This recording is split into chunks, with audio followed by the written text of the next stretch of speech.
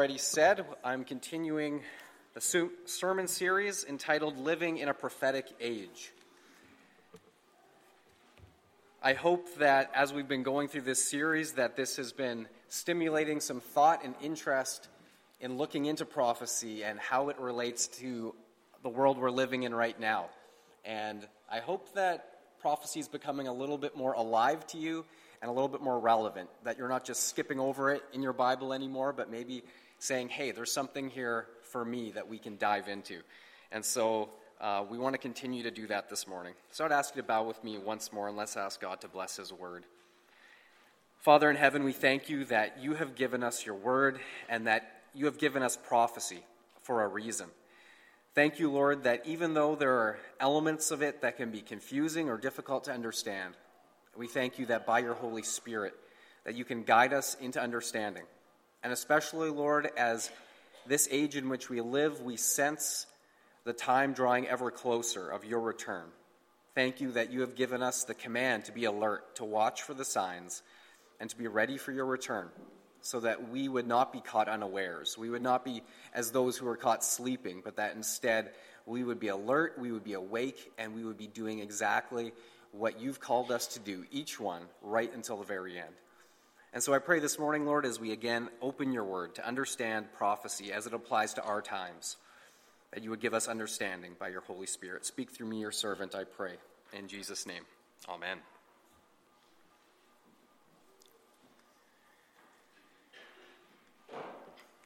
Guys, what city is that?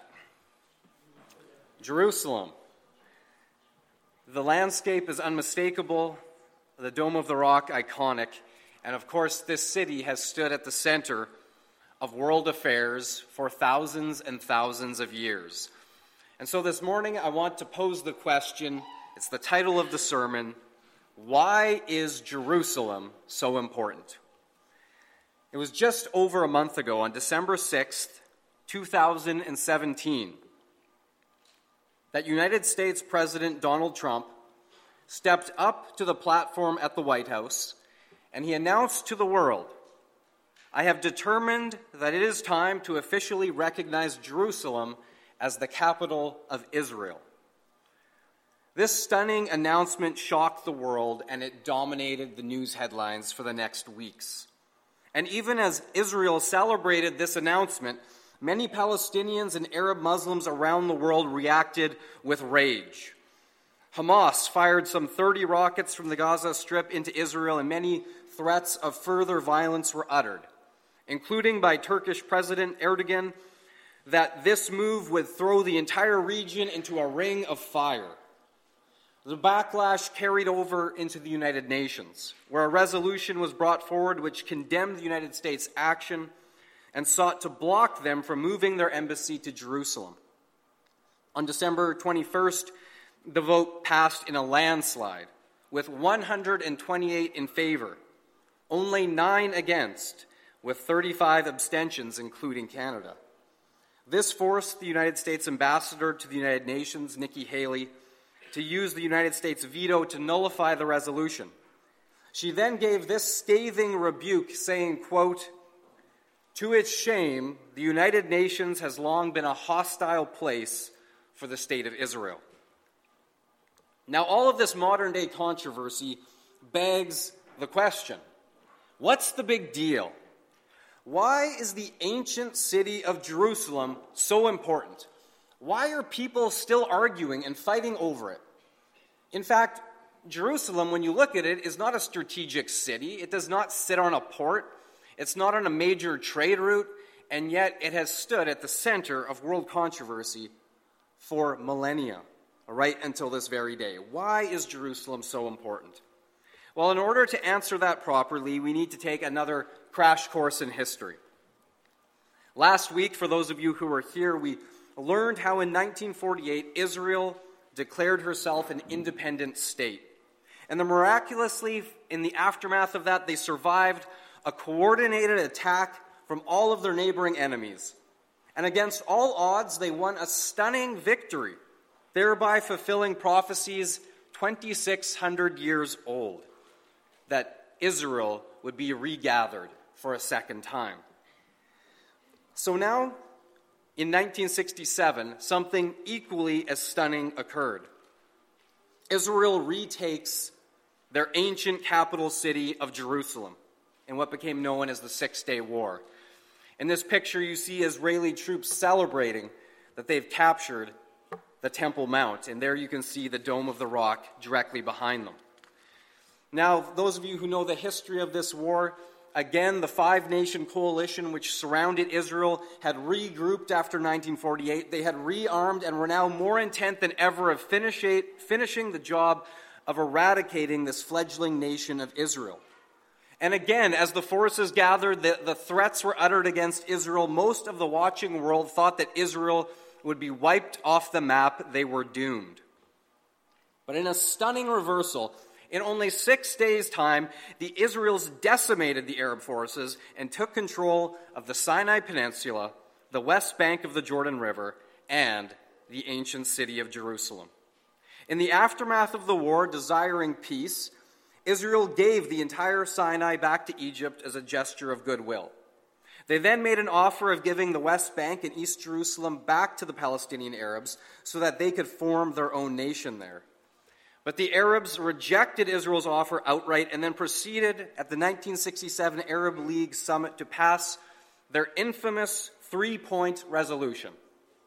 No peace with Israel, no recognition of Israel, no negotiations with Israel. And the final communique of that meeting underscored the Palestinians' right to regain the whole of Palestine, and that is to destroy the state of Israel. This has remained their default position ever since. And even twice then, in the year 2000 and in the year 2008, Israel offered the Palestinians 94% of the West Bank as well as East Jerusalem in exchange for peace. But they refused both offers. So now this begs the question, is this merely a political problem? Is this just something we need better politicians and more negotiations to solve? Or is there something much deeper going on as to why this ancient city of Jerusalem is still so hotly contested today?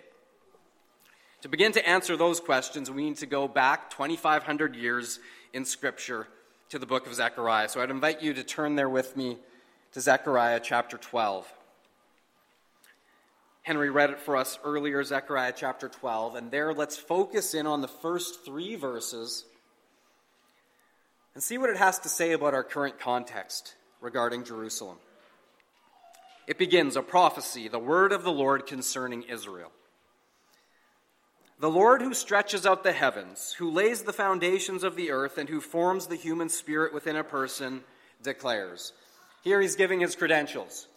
This is not man's opinion. This is not Zechariah's opinion. This is the Creator God who declares this. Verse 2. I am going to make Jerusalem a cup that sends all the surrounding peoples reeling. Judah will be besieged as well as Jerusalem. Verse 3, on that day when all the nations of the earth are gathered against her, I will make Jerusalem an immovable rock for all the nations. All who try to move it will injure themselves. Very interesting. Now, this prophecy is still primarily concerning things yet to come. But from what we've just learned, it's not very hard to imagine this happening, is it?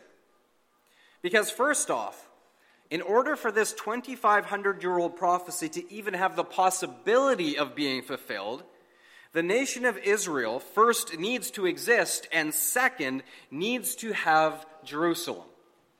And incredibly, both of those things have happened in our time. After 1,900 years of exile, they are there and they have Jerusalem.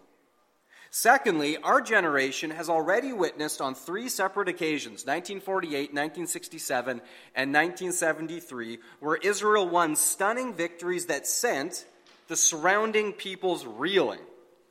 And if we jump ahead in this prophecy to verse 8, we read that in a still future battle, on that day the Lord will shield those who live in Jerusalem, so that the feeblest among them will be like David, And the house of David will be like God, like the angel of the Lord going out before them. In other words, this is saying that all the people, from the smallest to the greatest, will be mighty warriors. In fact, it's implying they will be supernaturally empowered warriors. And this is drawing on the imagery of David's mighty men of renown, who single-handedly, some of these men stood against 1,000 and stood in a field and struck them down, one soldier against 1,000. This is the imagery that is being drawn on. And we see the first fruits of that fulfillment today. Because consider that despite Israel's tiny size and population, Israel's military is ranked among the top 10 most powerful militaries on planet Earth today. And in technology, her only peer is the United States of America. That's how technologically advanced Israel is right now today. Her only peer is the United States, who is in fact buying technology from Israel. The third thing Zechariah says, when all the nations of the world are gathered against her, all the nations of the world at some future point will gather against Israel. What did we witness just last month? In the United Nations, we witnessed 128 nations voting against Israel, with only 9 in favor. Are you beginning to put the pieces together? My friends, when we are seeing a 2,500-year-old prophecy beginning to mesh together perfectly with our headlines today, it's not hard to imagine, it's not a big leap to picture the entire fulfillment taking place, perhaps in the near future. Of course, it doesn't have to happen this year. It doesn't have to happen next year. It doesn't even have to happen 50 years from now. God's not in a hurry. God's not in a hurry. He's not pushed by human timetables. However, what we can say with a great degree of certainty is that the stage is set. But again, I ask, what is it specifically about Jerusalem and that soil that is so important? For that, we must go even further back in history. Genesis 22, verses 1 and 2. Let me read it for you. Sometime later, God tested Abraham. He said to him, "Abraham." "Here I am," he replied. Then God said, "Take your son, your only son whom you love, Isaac, and go to the region of Moriah. Sacrifice him there as a burnt offering on a mountain that I will show you." And so the place that God led Abraham to go and sacrifice Isaac was Mount Moriah. As a side note, I'd always heard it said Mount Moriah, and so that's how I'd always said it my whole life. And when we were in Israel, I'd asked our tour guide about where's Mount Moriah. And then he had given us a little lesson and informed us that Mariah is an American pop singer. Whereas Mount Moriah is in Israel. So it's not Mount Moriah, that's Mariah Carey. No, it's Mount Moriah. That's the Hebrew pronunciation. So now you know. So then the question, and he gave the answer. Where is Mount Moriah located? Well, for that, we turn to 2 Samuel. And there in 2 Samuel, we learn that about 1,000 years after Abraham and Isaac on Mount Moriah, King David captured the stronghold city of Jerusalem, and later on he bought the threshing floor of a man named Araunah the Jebusite, and there he built an altar to the Lord. Then after David's death, we read in 2 Chronicles chapter 3, verse 1. Now Solomon began to build the house of the Lord at Jerusalem on Mount Moriah, where the Lord had appeared to his father David at the place that David had prepared on the threshing room floor. And so, if you put the pieces together, Mount Moriah is none other than the Temple Mount.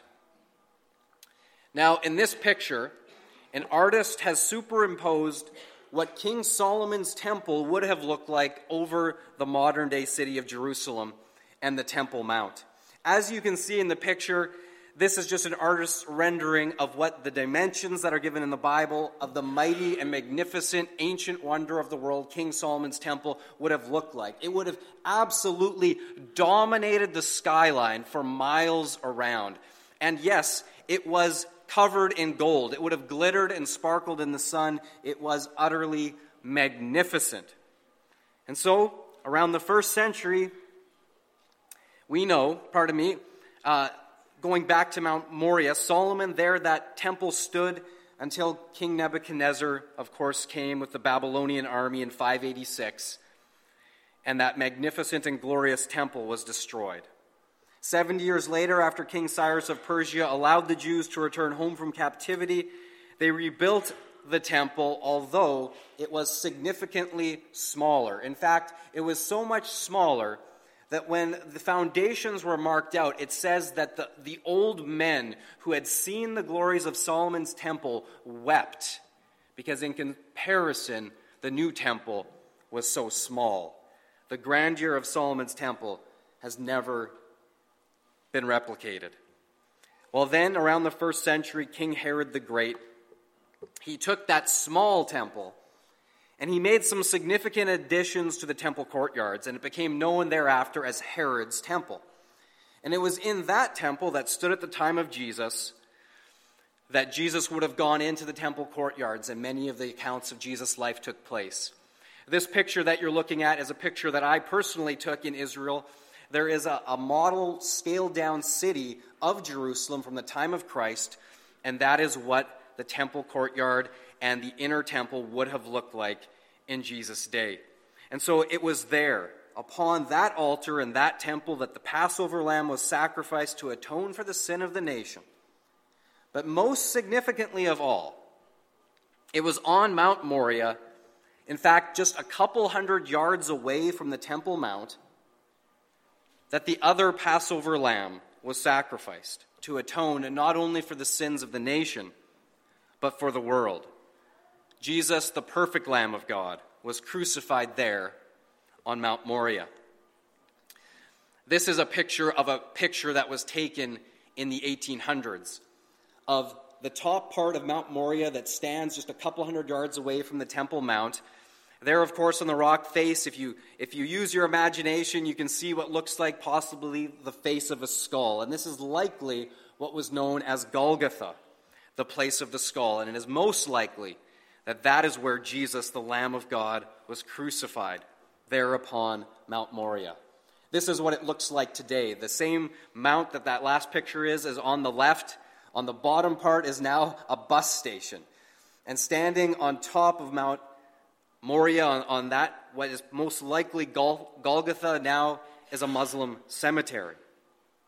But it's quite likely on this hill that the Lord Jesus shed his blood in atonement for us all. So I ask again, why is Jerusalem so important?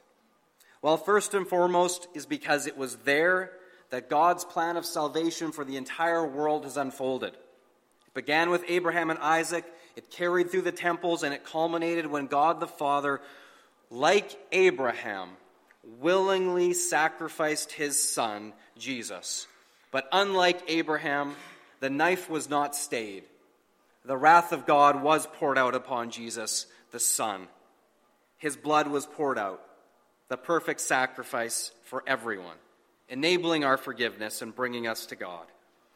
This is why Jerusalem will forever stand as important at the center of God's redemptive plan for the world.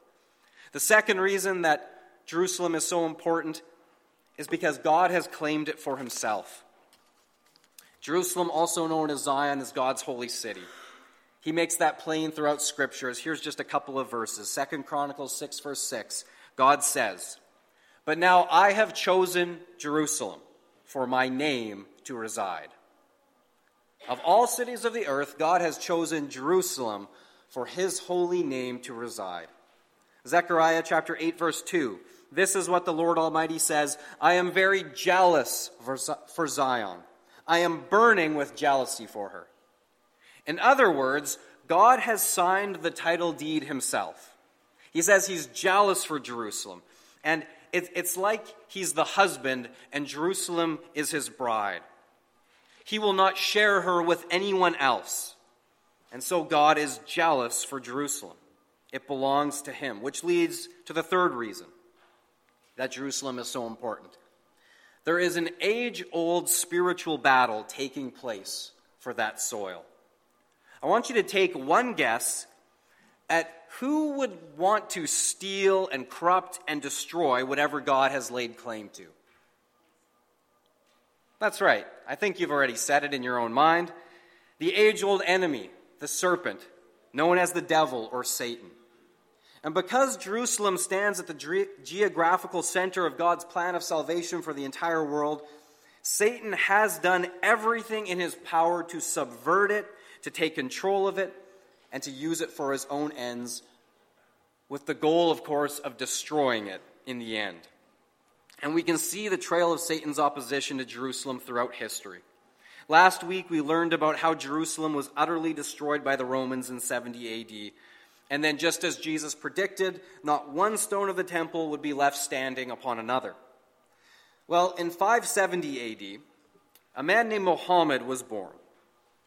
And Muhammad, of course, went on to form the religion of Islam. Interestingly enough, he claimed to have been visited by the angel Gabriel, who forcefully gave him the message of the Quran, which he recorded. And to this, I'll remind you that the scriptures tell us that Satan can appear as an angel of light in order to deceive. Well, following Muhammad's death, the Muslims believe that he ascended up to heaven from Mount Moriah. And get this, they believe that he ascended up to heaven from the exact same rock where the temple once stood. And that is why today, what you see dominating the Temple Mount is known as the Dome of the Rock, standing on the exact same place where the Holy of Holies once stood. And so the Muslims claimed this mount for themselves, and in 691, they finished this massive Al-Aqsa Mosque. Now, many people will say that this is just a coincidence. It's just a coincidence that a religion inherently hostile to the Jews and Christianity laid claim to the Temple Mount as its own sacred site. But I want you to consider this. Inside that dome, all around the inside of the massive dome, the archway on the inside and over all of the archways, is an inscription that's taken as a direct quote from the Quran, which says this: O people of the Scripture, this is referring to believers, O people of the Scripture, do not exaggerate in your religion, nor utter aught concerning Allah save the truth. The Messiah, Jesus, son of Mary, was only a messenger of Allah, and his word which he conveyed unto Mary, and a spirit from him. So believe in Allah and his messengers, and say not three. Cease, it is better for you. Allah is only one God. Far is it removed from his transcendent majesty that he should have a son. He is all that is in the heavens and all that is in the earth, and Allah is sufficient as defender. So in case you missed it in all of that, I want to underline what it says. Far is it removed from his transcendent majesty that he should have a son. It's denying the deity of Jesus Christ. His single most important claim when he was on earth was that he was and is the Son of God. He was killed for it. And now today on Mount Moriah, the very place where God called Abraham and Isaac, where his temple stood, where he fulfilled his plan of salvation for the entire world through Jesus, his only begotten Son, now stands a monument telling Christians that Jesus is not God's Son. Now you tell me, is this a coincidence? Is this just happenstance? I think not. I think Satan's fingerprints are all over it. Remember, Ephesians chapter 6, verse 12 tells us, For we war not against flesh and blood, but against the rulers, against the authorities, against the powers of this dark world, and against the spiritual forces of evil in the heavenly realms. And it's clear that whatever and whoever and wherever God claims something as his own, Satan will do everything in his power to usurp and derail and defile it and take it for himself. And this is why Jerusalem remains at the center of controversy and end times events. It is why Satan continues to stir up the nations of the world in an irrational hatred towards the Jews, and why one day a great army will gather to attack Jerusalem, only to be utterly humiliated and destroyed by God himself. But now the final reason as to why Jerusalem remains so important today is because God still has plans for it. Today, across from this exact mount stands this view. Some of you will recognize it because you've been there or seen a picture of it. It's the Mount of Olives. It's what stands directly across from Mount Moriah. In the bottom is the Garden of Gethsemane in the Kidron Valley. And on top of it today, there's houses standing there. But that is the place where a very significant event happens. Because Acts chapter 1, verse 12 informs us that it is from that very hill that Jesus ascended into heaven, from the Mount of Olives. And now we go back to Zechariah, and we skip ahead in his prophecies to chapter 14, verses 1 and 2. And it tells us of a second army coming against Jerusalem, and this time it will succeed in capturing half of the city. But then listen to what happens next, Zechariah chapter 14, verses 3 and 4. Then the Lord will go out to fight against those nations, as he fights in the day of battle. On that day his feet will stand on the Mount of Olives, east of Jerusalem. So we see in Scripture that just as Jesus left earth from the Mount of Olives, he will return to earth upon the Mount of Olives. He will then defeat the armies and restore Jerusalem as his holy city, from which he will rule the nations in the millennial kingdom. And now one more question. Where precisely will Jesus enter Jerusalem? Well, the Scriptures actually tell us. He will enter through the eastern gate. The eastern gate was reserved for royalty. Only kings and princes and those in the entourage were allowed to enter through the eastern gate. There's only one problem with that, though. The eastern gate today is sealed shut. Now, this might seem strange, but I want you to listen to Ezekiel chapter 44, verses 1 to 3, because it gets stranger still. Listen to this. This is an ancient prophecy. Then the man brought me back to the outer gate of the sanctuary, the one facing east, and it was shut. The Lord said to me, "This gate is to remain shut. It must not be opened. No one may enter through it. It is to remain shut because the Lord, the God of Israel, has entered through it. The prince himself is the only one who may sit inside the gateway to eat in the presence of the Lord. He is to enter by way of the portico of the gateway and go out the same way." You are looking at the eastern gate, the one sealed shut, which faces east, the Mount of Olives, and it provides the only entrance to the Temple Mount from that direction. This gate was destroyed in 70 AD during the Roman conquest, and it was rebuilt by the Byzantines in the 6th century. It was a normal functioning gate when it was rebuilt. They didn't brick it up like this. That's not how they built it. However, something strange happened in the year 1541. The Ottoman Sultan Suleiman sealed this eastern gate shut, and it's remained that way ever since.